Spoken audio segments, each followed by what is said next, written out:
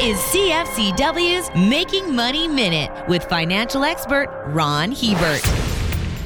Capital expenditures in the oil and gas sector in Canada peaked in 2014 at $76.1 billion.